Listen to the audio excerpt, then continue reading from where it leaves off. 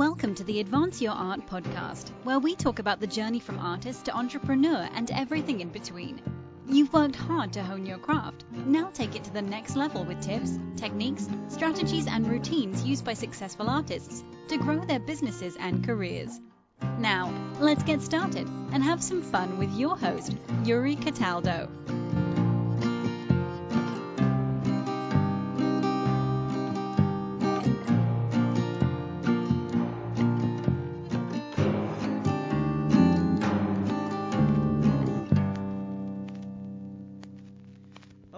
Welcome to the podcast. How are you doing today? I'm doing great. Thanks for having me on. Of course. It's my pleasure. I'd like to start off by asking you to describe yourself and what it is that you do. Sure. So we'll go way back to February 1985 when I was born. No, I'm just kidding. We won't go back that far. So my basic background, I went to college. I grew up in the Denver area. I went to the University of Colorado for my undergrad in finance, and then the University of Denver for my MBA, also in finance. Not surprisingly, I worked in finance for a while. My first job out of college, I was a bank manager. I was the guy responsible for mortgages, new credit card applications, pretty much anything that happened that came through the front door of our branch that wasn't a big commercial deal went through me. And I was there for not all that long in the scheme of things. It was a great learning experience, not the right company for me. So I took an opportunity to jump ship and moved over to the telecom world. And I was there for a while, bounced around a bit after that in FP&A, financial planning and analysis, if you don't have a finance background. But more or less, I was in that world of finance and accounting, living in gray cubicles for about 10 years. And during that time, I started this little personal finance blog as a side hustle. I actually started it just after I stopped working in the bank. I saw there were a few other personal finance blogs at the time. You know, my blogs, it was started in 2008, which makes me about 95 in blogger years. I'm like a dinosaur blogger. But there were these other personal finance blogs. I thought, you know what, I have a finance degree. I used to run a bank. I can do this. I can write. So I started this little personal finance blog. It was originally narrowbridgeadventures.blogspot.com because I didn't know anything about blogging in 2008. I learned a little bit along the way. Now it's personalprofitability.com. But that little website led to a lot of opportunities along the way. You know, it started out, it was making almost no money, which I didn't really care. It was just a little hobby. Eventually I started making $10 for a sponsorship or something here and there. Eventually reached a point that it was paying all my bar tabs, which I thought was really impressive because I was in my mid-20s. So I was at the bars a lot with my friends. You know, happy hour was one of my favorite sports. So you know, I was really excited. I was like, wow, I'm making a few $100s a month from this internet thing. This is like real money here, not just like one of those scams you see on nailed to a stoplight post that says, work from home, make $5,000 a month. And like, I was actually making real money on the internet. It wasn't $5,000 a month, but it was real money. And I thought that was pretty cool. And I kept working at it, and I started going to an annual conference called FinCon. It's a financial blogging and media conference, and I've gotten very involved with that community. Mm-hmm. And through networking and connections, I kept learning more and trying new things, and my audience was growing. And then one day a company said, hey, will you write for our blog and we'll pay you? I was like, oh, well, you can pay me and I'll do just about anything. So let alone writing. So I took that. I said, well, sure. And, it wasn't all that much. It was, if memory serves, about $25 for that first post. But that was what really led to the career path that allowed me to quit my job last year. So that freelance writing, because of my blog, became a growing part of my income until in 2015 I made $40,000 as a side hustle. So that was extra revenue on top of what I was making at work, which I was working 50, 60 hours a week, whatever you do in finance, sitting in my gray cubicles. And I'd come home and I'd write and I'd work on my website on evenings and weekends, sometimes to the chagrin of my girlfriend / fiance / now wife. And, it was a lot of hours I put in. But, at $40,000, that was the point I said, I was living in Portland at the time. I'd left Denver. I wanted an adventure, try something new. So we were in Portland. And I said to my wife, $40,000 a year is like the median household income for this city, which I had to look up. I didn't just know that off the top of my head. But I was like, wow, I'm like you making didn't have that You didn't have that site memorized right off the top of your head? No. Right. I tried to memorize GDP by state, but it's a tough. No. So Sure. when I looked it up, I was like, wow, I'm like this is what most families live on, and that's what I'm making on the side. Maybe I could really make a go at this. I'd always kind of dreamt about it before. I was like, oh, I'm making this money online. How cool would it be to have that be my whole job? But that was the point at the end of 2015 where I realized, well, I might actually be able to do this. And also at the end of 2015, I had a about 3-month-old daughter. I was my first and only daughter. And, like any responsible parent, about 2 months later, I said to my wife, I think we should sell our house and move somewhere more expensive, and I'm going to quit my job. So that's what we did. We Perfect. sold our house in Portland. I quit my high-paying job as a senior financial analyst, and we moved down to sunny Southern California. We live in a city called Ventura. It's about 20 minutes from my in-laws. My wife grew up in Santa Barbara, not too far up the road from us. So for her, it was kind of like moving back home. For me, it was like moving to one of the most expensive places on earth. I had some sticker shock when I got here for sure. But as a guy who had just quit my job with a baby, I knew it'd be okay. So I got to work. My last day at work was actually April 8th, 2016. It was a Friday, and we were still in Portland for a couple weeks after that. But I went home that day and I sat down at the computer and I started writing because I knew this was my job now. Before it was something I did because I enjoyed it and I made money. It became my job on April 8th last year, and it has been an awesome ride since. Actually, my online income from that 2015 number I had cited has about tripled or a little more. So I'm making now I'm on track for about 125 to 130,000 this year if everything goes as it has through the first half of the year. And I can't complain. Things are good. Wow, that's absolutely wonderful. It's great hearing hearing your story throughout that.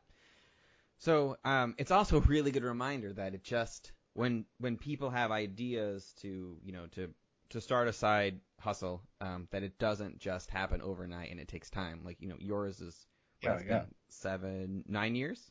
Yeah, I like to joke at the time I left my job, it only took me 8 years to become an overnight success. Exactly. Well, that's what everyone looks like on the internet, right? You see these people who you've never heard of. They come out of nowhere. All of a sudden, you're like, holy cow, you make like 6 figures on the internet sitting at home in your pajamas? Like, what? No way. Or like, you travel the world and live in hostels and you live out of a backpack. Like, how glamorous is that? And you make 6 figures online doing it? Like, that seems crazy, right? Like, they don't teach you that in high school as a career path. They talk about, I guess nowadays it's a hot button political issue. They talked about factory jobs, stable things that are part of the American economy. But, when we were kids going to school, internet entrepreneur wasn't a job that existed. I mean, the internet hardly existed. It was just this ARPANET thing that the military and some universities connected some computers together. They ran punch cards through. Like, it was a very different world when we were kids than the day that we're all about to get into self-driving cars. So, but that was like this crazy thing. I kept seeing all these people doing that, and I was always like, well, how can they go make $4,000 their first month online? And odds are they didn't make it their first month online. It was just their first month writing about how much they made online. Right. Of course. Yeah, they're not gonna write about the first actual month online where they maybe had like one person show up for whatever it is they were talking about and they made a couple dollars. That's not as cool of a story. If you go to personalprofitability.com, that's my main website. There's a link at the top that says income reports. And I actually I have an income report that breaks out my revenue and expense every single month back to 2012. So it's not as old as the blog, sure. But that's a lot of months of income reports. So it's a way I try to be transparent and help people and say, hey, I'm a real person. I'd like to think I'm special. My mom told me I'm special growing up, just like everyone else. But in reality, we're all pretty similar. And it's just how hard are we willing to work for what we want?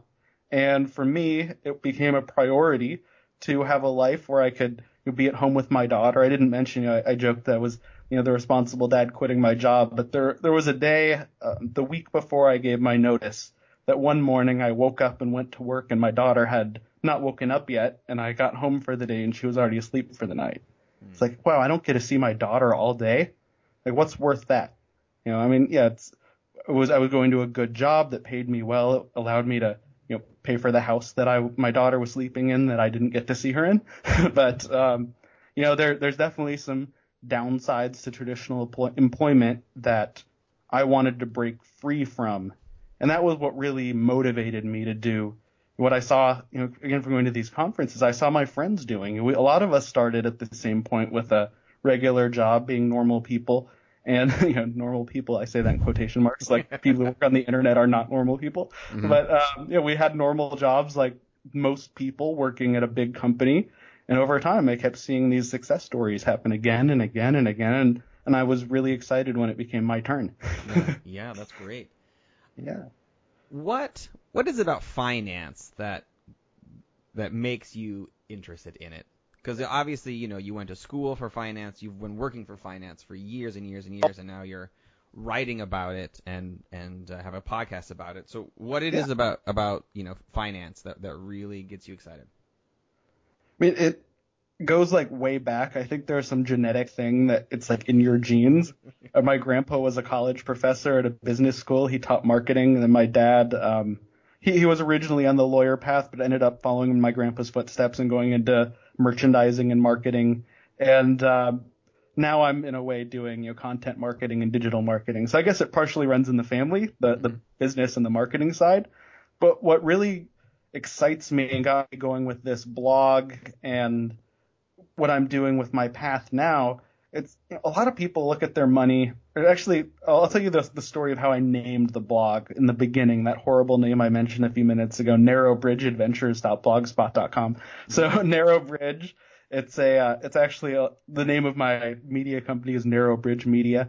Narrow Bridge comes from a Jewish song from a rabbi who's a like great, like 8 greats uncle of mine. Like way distant, but still a famous rabbi that I'm related to, so I feel like I can brag about it.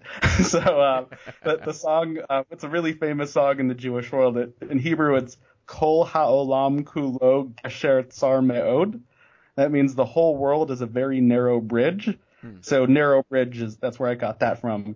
And the song, if you translate it, it's only 2 lines. It means the whole world is a very narrow bridge, and the most important thing is to not be afraid. So when I started the blog, I was looking at my money and how I dealt with it. And I was lucky at that point when I started the blog, I didn't have student loans. I got a full ride for undergrad. Mm-hmm. But in my MBA program, I did pick up $40,000 in student loans. There's that 40,000 number again. Maybe that's a special number in my life. There's a symbolism here I'm picking up. So a lot of people, money's scary. It's something they don't understand. We don't learn about it in elementary school or middle school or high school. You can become a graduate of a high school in the United States and not know how credit cards and checking accounts work. Mm-hmm. It's just this mystery and black box. And if we can break through that fear and cross that narrow bridge, as the song says, there's so much opportunity. A lot of people say, like I'm right about travel quite a bit. I was just at a travel blogging conference called TBEX, and when I was talking to people there, coming from finance, so I go, well, how does a finance blogger end up at a travel blogger conference? I said, well, what's the number one reason most people don't travel? It's money. Oh, yeah. So, they go hand in hand. The reason you don't do anything in life, a lot of people, it's either because they don't have the time or the money, and usually they don't have the time because they don't have the money. So it all kind of goes hand in hand. So if people can learn how to better master their money and take control and use it as a tool, they can use money to live the life they want rather than use money as an excuse for not living the life they want. Mm-hmm. No, yeah, that's a very good point.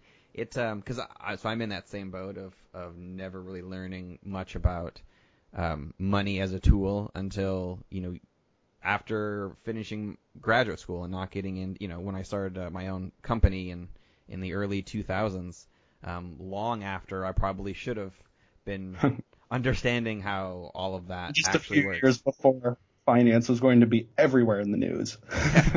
Exactly. Well, fortunately for me, I graduated grad school just in time to watch the financial collapse outside of my door, because I was living in Darien, Connecticut at the time, surrounded by a bunch of hedge fund managers. So we're all terrified they were about to lose their houses.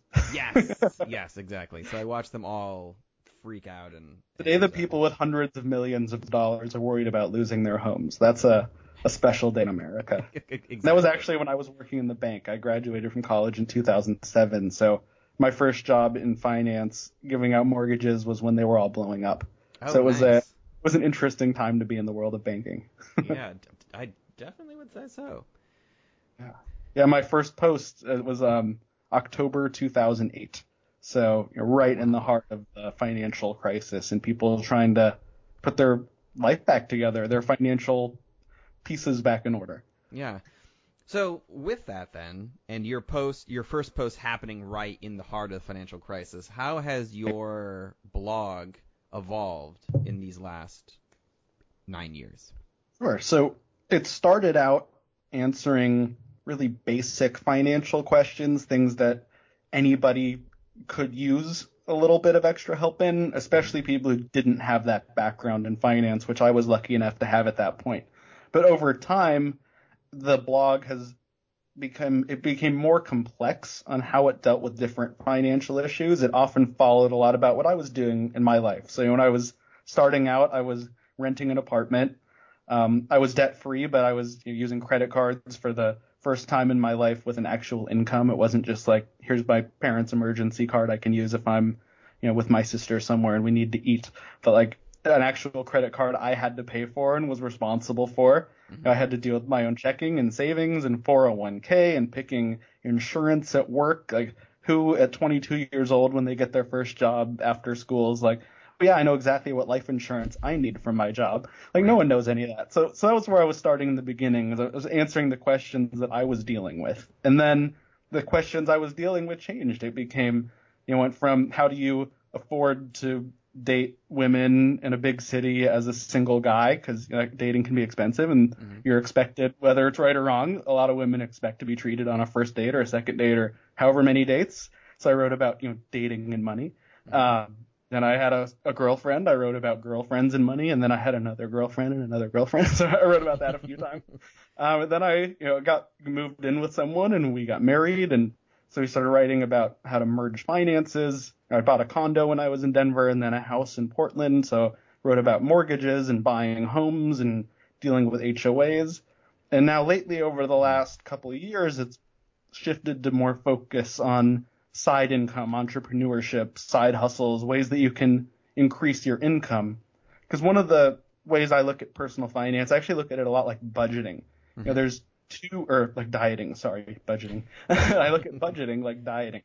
So you're really when you're dieting, you have an input and an output, right? Your input is what you eat. Your output is the calories you burn, which is either through exercise or that small baseline that we burn off when we're sleeping or watching Netflix. So, but you could be on the treadmill, 18 hours a day, and if all you eat is pizza and ice cream, you're still going to keep gaining weight because your input is bigger than your output.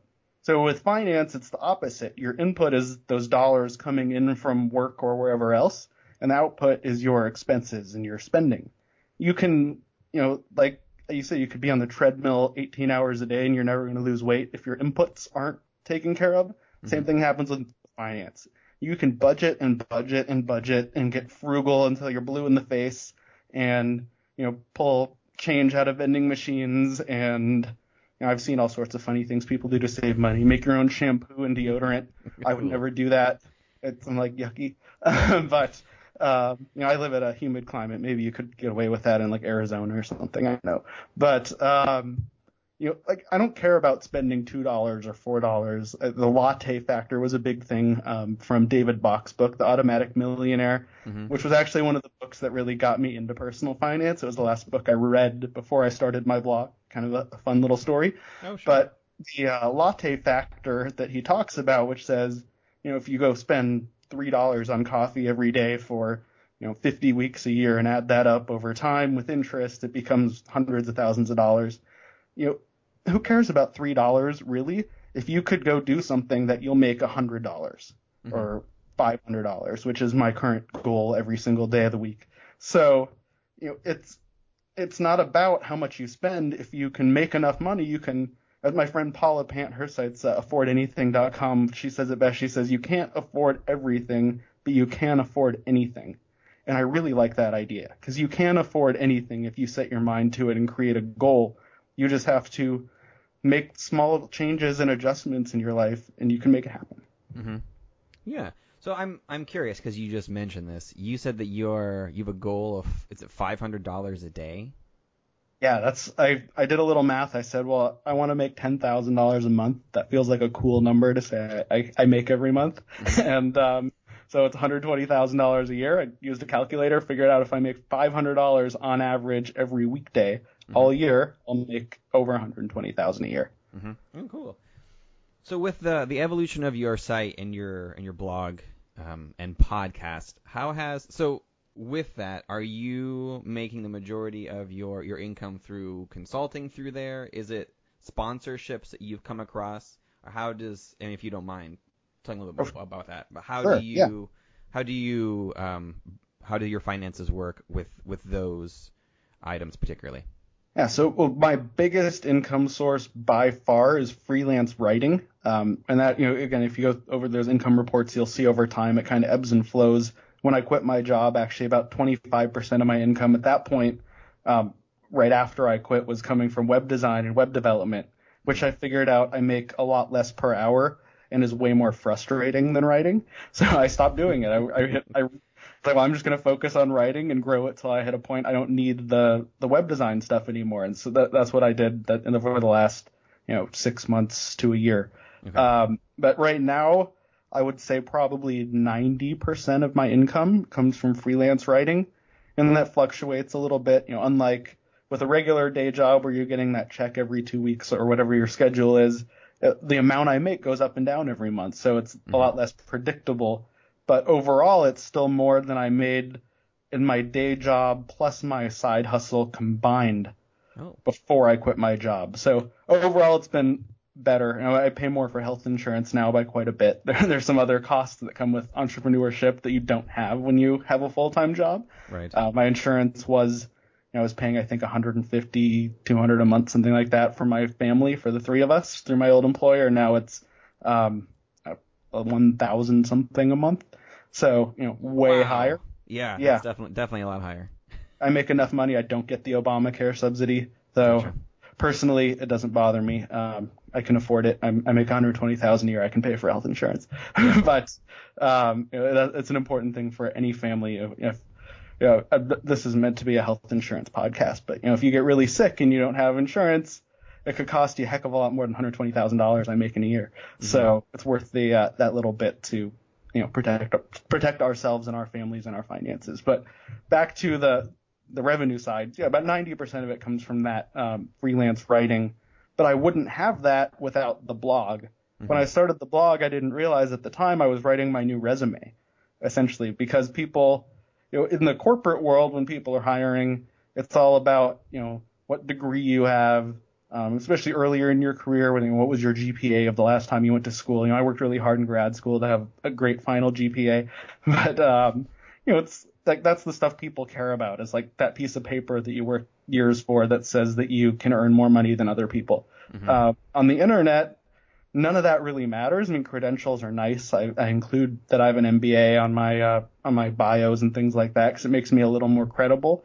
But really, people don't hire me because of that. They hire me because of the product I create. As long as I'm consistently putting out a very high quality product that's better than what anyone else is doing, or at least as good as the best, mm-hmm. Or the best tier, I'll keep getting hired back and can keep getting great rates, which is a big part of how my income grew. It didn't just grow because I was doing more.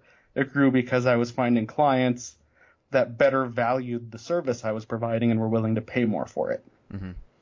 With those, were you reaching out to them, or were they coming to you because of what you were putting out on your blog and podcast? A combination. I'd say about 70%-ish can happen because of something at a conference. So like at FinCon being, for me, number one. I'd meet companies. There are freelancer marketplaces. There's a guy named Jason Steele. He's an awesome personal finance freelance writer and a good friend of mine. He runs the freelance marketplace at FinCon. So how that works is there'll be maybe 3-4 dozen companies there all looking to hire people. and the people who want to be hired for this kind of work go there and connect.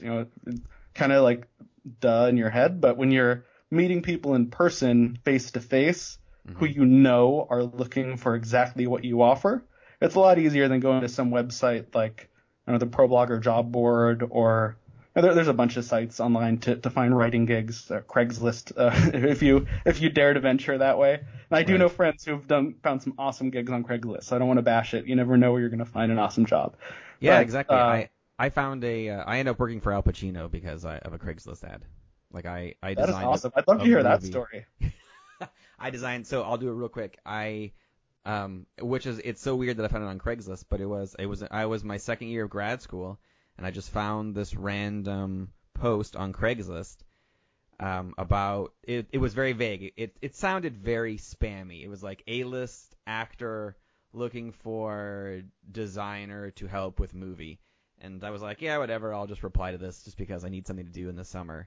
And it was like 6 or 7 emails, and I ended up going, like, before I kind of figured out that it actually was legit. And they were really interested in actually why I got hired was because the summer beforehand I was an assistant designer on the opera Salome at Santa Fe Opera.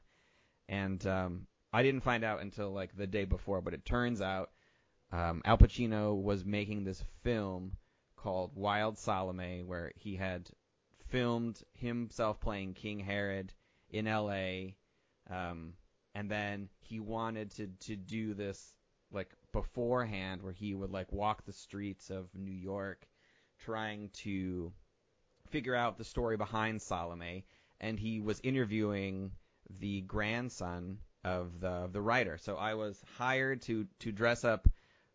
So to dress him up, basically, and then dress up an actor to play Oscar Wilde so that he could have a conversation with Oscar Wilde. And then Oscar Wilde's nephew was there just playing Oscar Wilde's nephew. So it was this surreal experience where I'm sitting there with the director, actually the cameraman and the main producer, and we're like drinking at the bar watching Al Pacino have a conversation with an actor who dresses up like Oscar Wilde. But yeah, that is an awesome story. Yeah, Craigslist. That was again. I have never found an equally interesting design gig on Craigslist since then. They were all mostly terrible, but you're right. You get every once in a while you get something cool that happens on Craigslist. Look, I haven't looked at the ProBlogger job board seriously as a source of clients for a while. But I did earlier on when I was a newer writer. That was definitely a big place for me to go.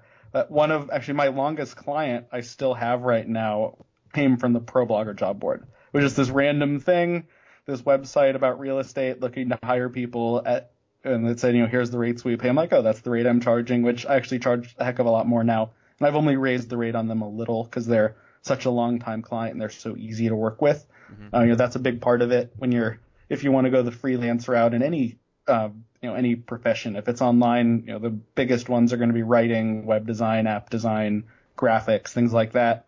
There's the clients who will pay you more but are a huge pain in the ass to work with. Mm-hmm. And there are the clients that will pay you less, but they're so easy to work with. Sometimes it's worth taking a little less just because you know what your time's worth and what it's going to take to put that project or that article together. Mm-hmm.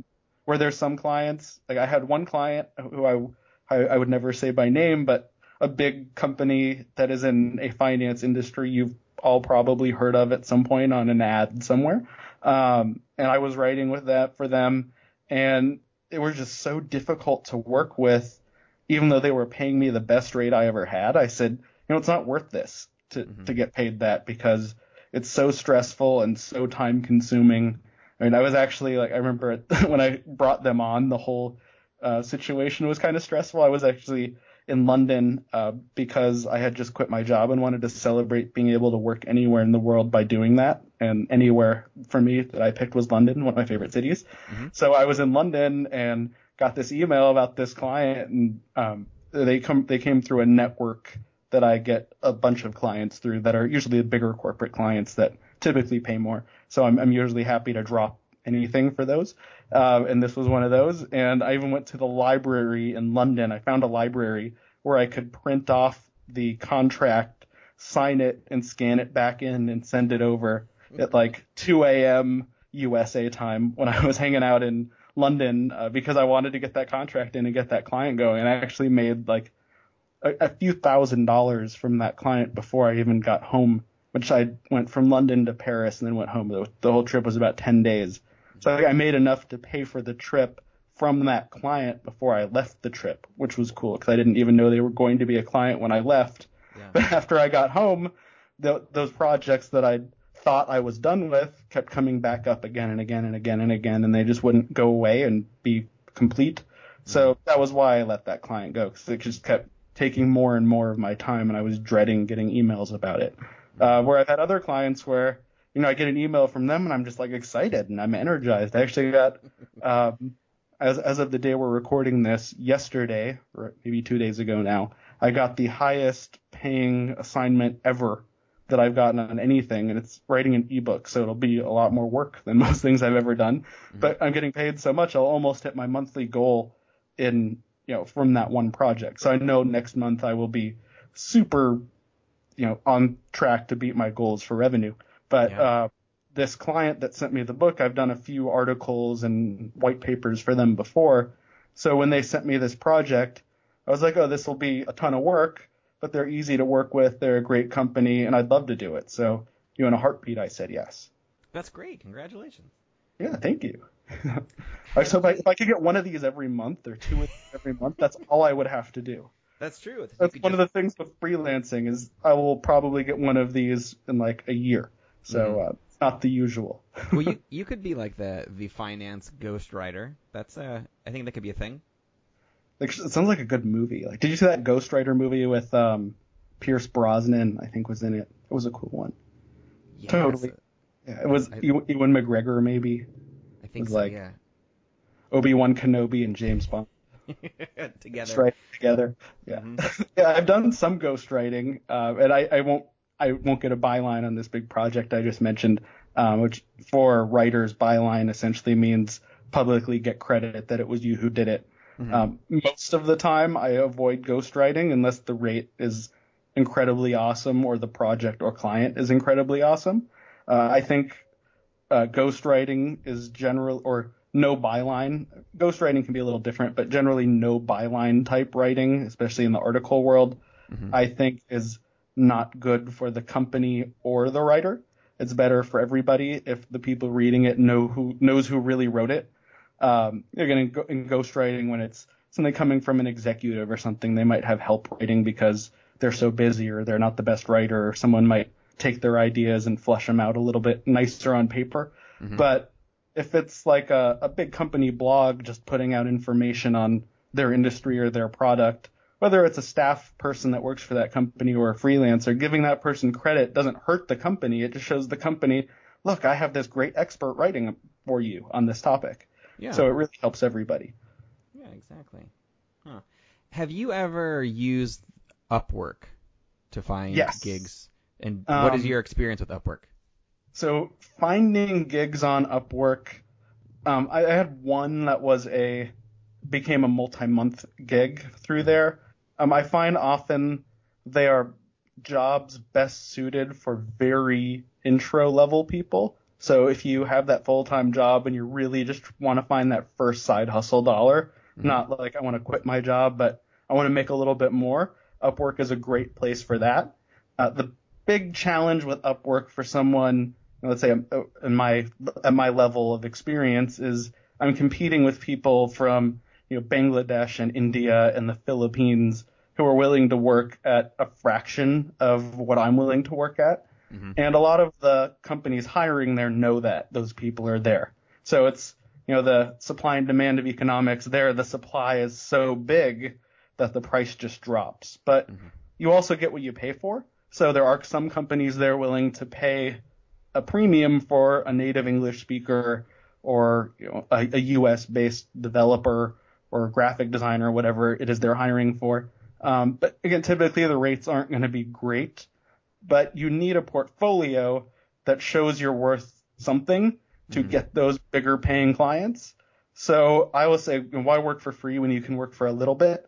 So, don't go out and do a bunch of free stuff, hoping you're going to get a client, just on Prospect or something like that. Go maybe take $5 an hour, because it's going to be $5 an hour to help you learn how to do something to make more later. Mm-hmm. So it's like getting paid to learn rather than just working for free. Oh, sure. Oh, yeah, that's a good philosophy about it.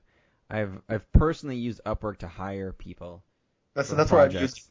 I have a few assistants that I've worked with through Upwork, some very long term, and they've been great. Yeah, that's great. Yeah, I've done kind of the same thing. And recently, I'd say in the last 6 months or so, I have been trying to find some just random side hustle gigs on there, and primarily in public relations, which I have a lot of experience about, and I have had bad luck just because people want. I have a very good track record, and I'm very good at public relations, and so for the companies who are looking for that, they're not really looking to pay a higher premium, for someone who already has done that, especially in the States. So, and if you're willing to pay a premium, you're probably not looking at Upwork in the beginning. Yes. You're going to be looking somewhere more like Media Bistro, or there's a few sites that are kind of the higher end versions of Upwork that get more niche into specific things. Like there's I think Growth Geeks or Growth Hackers. I think it's Growth Geeks is a marketplace like that, but for kind of more high end. There's another one called Cloud Peeps. I'm a registered peep. I have peeped for a couple companies before. Essentially, Cloud Peeps is a marketplace for writers, social media. I was a Cloud Peep for social media, which I'm glad I had that experience. I love social media stuff, but I don't want to do social media all day. I realized pretty quickly it was not for me. But I made a few $1,000s figuring that out. So it wasn't like I was just trying it to see. Yeah. Oh, that's good. I have never heard of those, so I'm definitely gonna check those out because you're right. I've had bad luck with Upwork, so definitely need to look at a different area for that. I've also seen lately a place that I've seen surprising successes is Fiverr. I've done a few Fiverr gigs. One thing there was a point I said I want to be like Tiesto and be the biggest DJ in the world. Actually, I saw Tiesto, fun story, with my best friend back in Denver. And I remember it was like the week before Thanksgiving, and I said to him, I pointed at Tiesto, I said, in less than a year, that's going to be me. And 3 months later, for my birthday, it was my second birthday having a full-time grown-up job, and I had always wanted DJ gear, like a homeschool, like old style beat matching, the whole thing. But in high school and college, I didn't have any money to buy like a $2,000 mixer. I'm like, that's crazy. And I was like, you know what? I have a job now. I can buy a mixer if I want. So for my birthday, I bought myself a $2,000 mixer. There's a newer one now. The one I have is called the Tractor S4. And I've played in some nightclubs that Tiesto has played in, not on the same night, but I feel vindicated because of that. And when I got that, I was like, well, how can I make money from this? Because I just spent a bunch of money. I want to make some back. If I make enough money, I can write this off as a business expense, not just like a hobby thing that I bought myself. So I really wanted to make a business out of it. And I went on Fiverr and I said, for $5, I will make you a 45-minute DJ set, which was something I was going to do anyway. Like I wanted to make lots of 45-minute DJ sets. Like that's how you learn how to DJ, right? Like you go to your living room, or if you're in high school, your bedroom. But I was big enough to have my own apartment, so my living room. And was just like playing, and I had my friends over and we'd have beers, and that's how you learn how it all works, just by doing. I thought, well, I might as well make $5 for doing this. So I actually sold a few sets that I recorded for 45 minutes and uploaded it to with the MP3 to Fiverr, and Fiverr takes out their fee, and so did I think PayPal at the time. So I got my $4, and but I made like $12 like trying to learn how to DJ. Again, it's a cool thing. But now Fiverr has add-on services where like I hired someone to do, I run a speaker event called Ignite. It's like TED Talks on speed. Listeners, if you're not familiar, there's probably one in your city. If you're in a big enough city or near one, check it out. They're super fun. So I've been to a bunch of different Ignites, and I run an Ignite at FinCon, and I'm actually this year going to be running one at Podcast Movement. So me running FinCon Ignites at conferences is growing a little bit, kind of fun. But I record all the videos of all the speakers and need to get them edited. And I figure, oh, I'll go to Fiverr and maybe someone will edit it for $5. And I found someone who had an upsell that he was actually, I think, in Scotland. So he wasn't even, he was like 12 time zones away. And he was like, well, I'll do the whole thing for like $150. I'll do all of these videos for you. I'm like, oh, I did the math, figured out the cost per video. I'm like, oh, this is great. So he made a bunch of money. I got a great deal on something. It was a lot more than $5. So don't discount Fiverr, even though I only made $4 DJing. Yeah. No, that's a good point, because I actually have used Fiverr for a couple different things, and the results have been varied. But yeah, that's good to know that now they do the upsell thing, because I know that a few tech companies that I have been chatting with recently, they had a lot of video work and editing work all on Fiverr, and they were really excited about the results. So it's definitely worth it. Yeah, it's worth checking out. Yeah. So with your own business itself, since now you've transitioned from a full-time gig to what you're doing now, do you have daily routines or rituals or ways that you manage your time and focus? For me, it's all about systems and tools.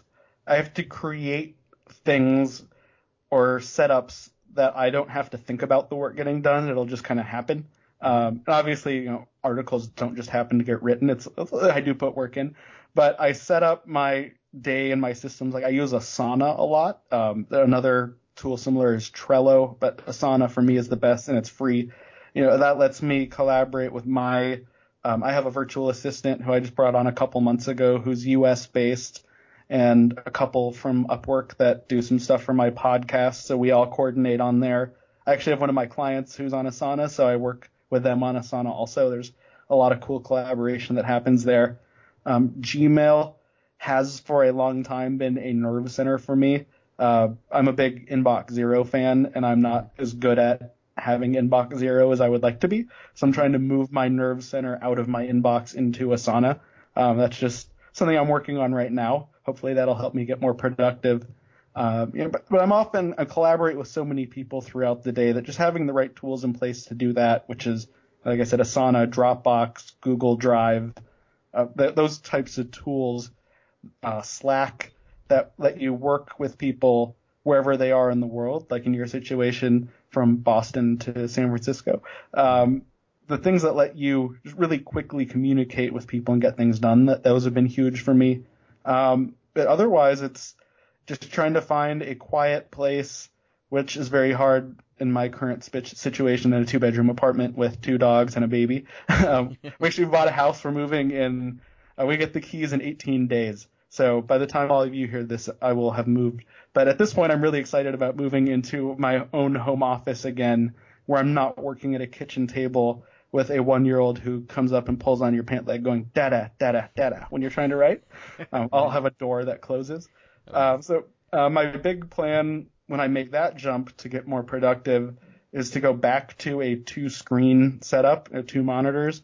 I had 2 monitors at most of the jobs I've had, and I'm a huge tech nerd. I built a media center computer that's sitting in my living room right now. So the tech part of it's easy. So I just know having double the screen space is going to help me get a lot more done quicker, because then I can look at something on one screen and work on the other. Or right now on my 13-inch MacBook Pro, there's a lot of flipping back and forth that eats up my time. Mm-hmm. I do a lot of micro to-do lists in Asana, but I would like to get back to a big whiteboard. Actually, I had an office at one of my jobs that I had a floor-to-ceiling whiteboard that was about 4 or 5 feet wide, which was really cool. Yeah. So we could just write all sorts of things, and they let us write on our windows with dry erase markers. So I had an inside office. My window looked out into a hallway. Wasn't that exciting, but I wrote my main big to-do list on that window, which I actually might do. And I told my wife I might paint chalkboard or dry erase stuff on one of the walls, so I can just write on the wall. Mm-hmm. So I think having a big, here's my main high level projects I'd like to get done that I can look at constantly and be reminded these are the things to focus on.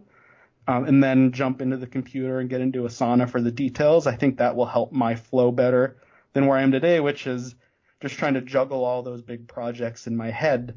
And I use the sticky notes program. I used to use the Windows one. Now I use the Mac one. They pretty much work the same. Where I just like take notes as I go throughout the day of things I want to remember. So I have them written there, but my notes get so, I have like 7 sticky notes up right now. Like you can't even see half of them because they're covering each other. So I think having that one thing that I can walk into the office every morning and look at and say, these are the 4 things I really want to get done, that will stop me from, I have that, entrepreneur shiny object syndrome thing where I get really excited and want to jump around from project to project to project, but that leaves you with a bunch of half-finished projects and no money. So I need to pick those ones that I really care about finishing and make those the top of the list, because then I can slowly transition into what I'm thinking of as the next phase of my business, where right now I'm doing kind of hours for dollars. That's essentially what freelancing is. And I'm not paid hourly by anybody, but essentially it's, butt in chair time is how I make money. I want to shift that to, I have a course that will make me money when I'm not at the computer, or a product or an app that will make me money when I'm not at the computer. Mm-hmm. So to get those types of projects done, they don't just happen instantly. I'm working on learning how to code better so I can do some of them myself. I outsource some of it, but ultimately you have to get those things done. And having a bunch of half-finished projects doesn't help anybody. So putting those in front of me, I think, is going to help a lot on a day-to-day basis. Oh yeah, definitely. I'm in that same half-finished project boat right now myself. So throughout your career, and especially what you've done recently in the last year, it's there's got to be areas where you felt some kind of fear, especially the moment you quit your job, went to what you're doing now full time, and moved your family across the lower half of the country. 1,200 miles away. Yeah, 1,200 miles away. How do you think about and approach fear and things that you're nervous about, and how do you overcome them? A lot of it, I try to frame it differently in my head. Instead of thinking of it as a fear, I look at it as a challenge or an obstacle. Because if it's a fear, it's hard to conquer a fear. You can't beat a fear. I mean, let's say you're afraid of sharks. You could go swimming with sharks, I guess, but that doesn't mean you beat sharks. But if you're afraid of some kind of obstacle or failure in business, by turning it upside down and looking at it as something you can win or something you can beat, for me, that's been it's a huge mental thing that helps me overcome obstacles. I don't think that'll ever make me want to play with brown recluse spiders. I have these really weird specific fears. Some people are just afraid of spiders. I'm not afraid of spiders. I'm afraid of 2 really specific kinds of spiders. I'm weird like that. I'm afraid of brown recluse spiders in North America and funnel web spiders if I'm in Sydney, Australia. I've never been to Australia, but I know when I go there, look out for funnel webs. They're scary. Australia has the scariest wildlife in the world. I have my wife has a cousin who lives there. I hope we get to go visit. They're just about to have a baby in Melbourne, so I really want to go. But I'm so afraid of all the things that can kill me in Australia. It's there's a jellyfish in Australia. It's an inch tall that if it stings you and you don't get vinegar on it in 2 minutes, you'll die. That's crazy to me. Why would you ever go swimming in Australia? And there's great white sharks. You got both of them. And then you come back to the beach and there's a funnel web spider hiding in your shoe. It's they even got the crocodile hunter. Come on. It's true. I've seen those online videos about just how much the animals in Australia are trying to kill you. But I have some great friends who are successful entrepreneurs from Australia. So actually, I have in my pocket right now, really funny timing, I have 2 inch tall rubber chickens. And they were sent to me by a friend, Brad Finkeldye. He's a life coach and career coach. And we worked on a project together, and he sent me 2, one for me, one to give away to a friend. And he said, anytime you're afraid of something, look at this silly little rubber chicken in your pocket, which he drew little hearts on, and use that to remind you to lean into your fears. Don't let them deflect you from doing something. So one's for me to keep, and one is to give to someone who inspires me. So I've been carrying these 2 chickens around in my pocket for a week, trying to find the inspirational person to give the other one to. But it's a fun concept, right? If you see something that's afraid that you would prevent you from a success, just dive in, because it's not going to go away if you don't. Yeah, exactly. And I really like the idea of carrying a chicken in or just some kind of silly object in your pocket that makes you realize that your fear is probably also just as silly. And my friend became the rubber chicken guy. I think that's his Instagram handle now, the rubber chicken guy. And he has pictures of him giving rubber chickens to people all over the country. It's pretty cool. That's a really cool thing to be known for. Good for him. What would you say is the best advice you've ever received? Yeah, so the best advice I've ever received, I've gotten over my life lots of advice. I mentioned my grandpa earlier. I think it was my 8th birthday. He gave me a general ledger book for my birthday present, so I could start writing down every time I made money and spent money. I don't think that's something most 8-year-olds are into. I know I wasn't. I don't think I ever filled out a line on that. But the lessons that came along with it were really important. But the number one advice I think I ever got, I had this professor a couple times when I was at the University of Colorado, Dr. Gross. And when we were doing one of our classes, we were learning about the time value of money, which for finance people, that's the most basic core thing in finance. But for everybody else, they're like, holy crap, that's this giant formula that you need calculus. And I hate calculus. So what he said, we were learning this, and a bunch of us figured out it wasn't all that hard. And he said, this isn't very difficult, but most people don't know how to do it. So they're going to be willing to pay you a lot of money to do it for them.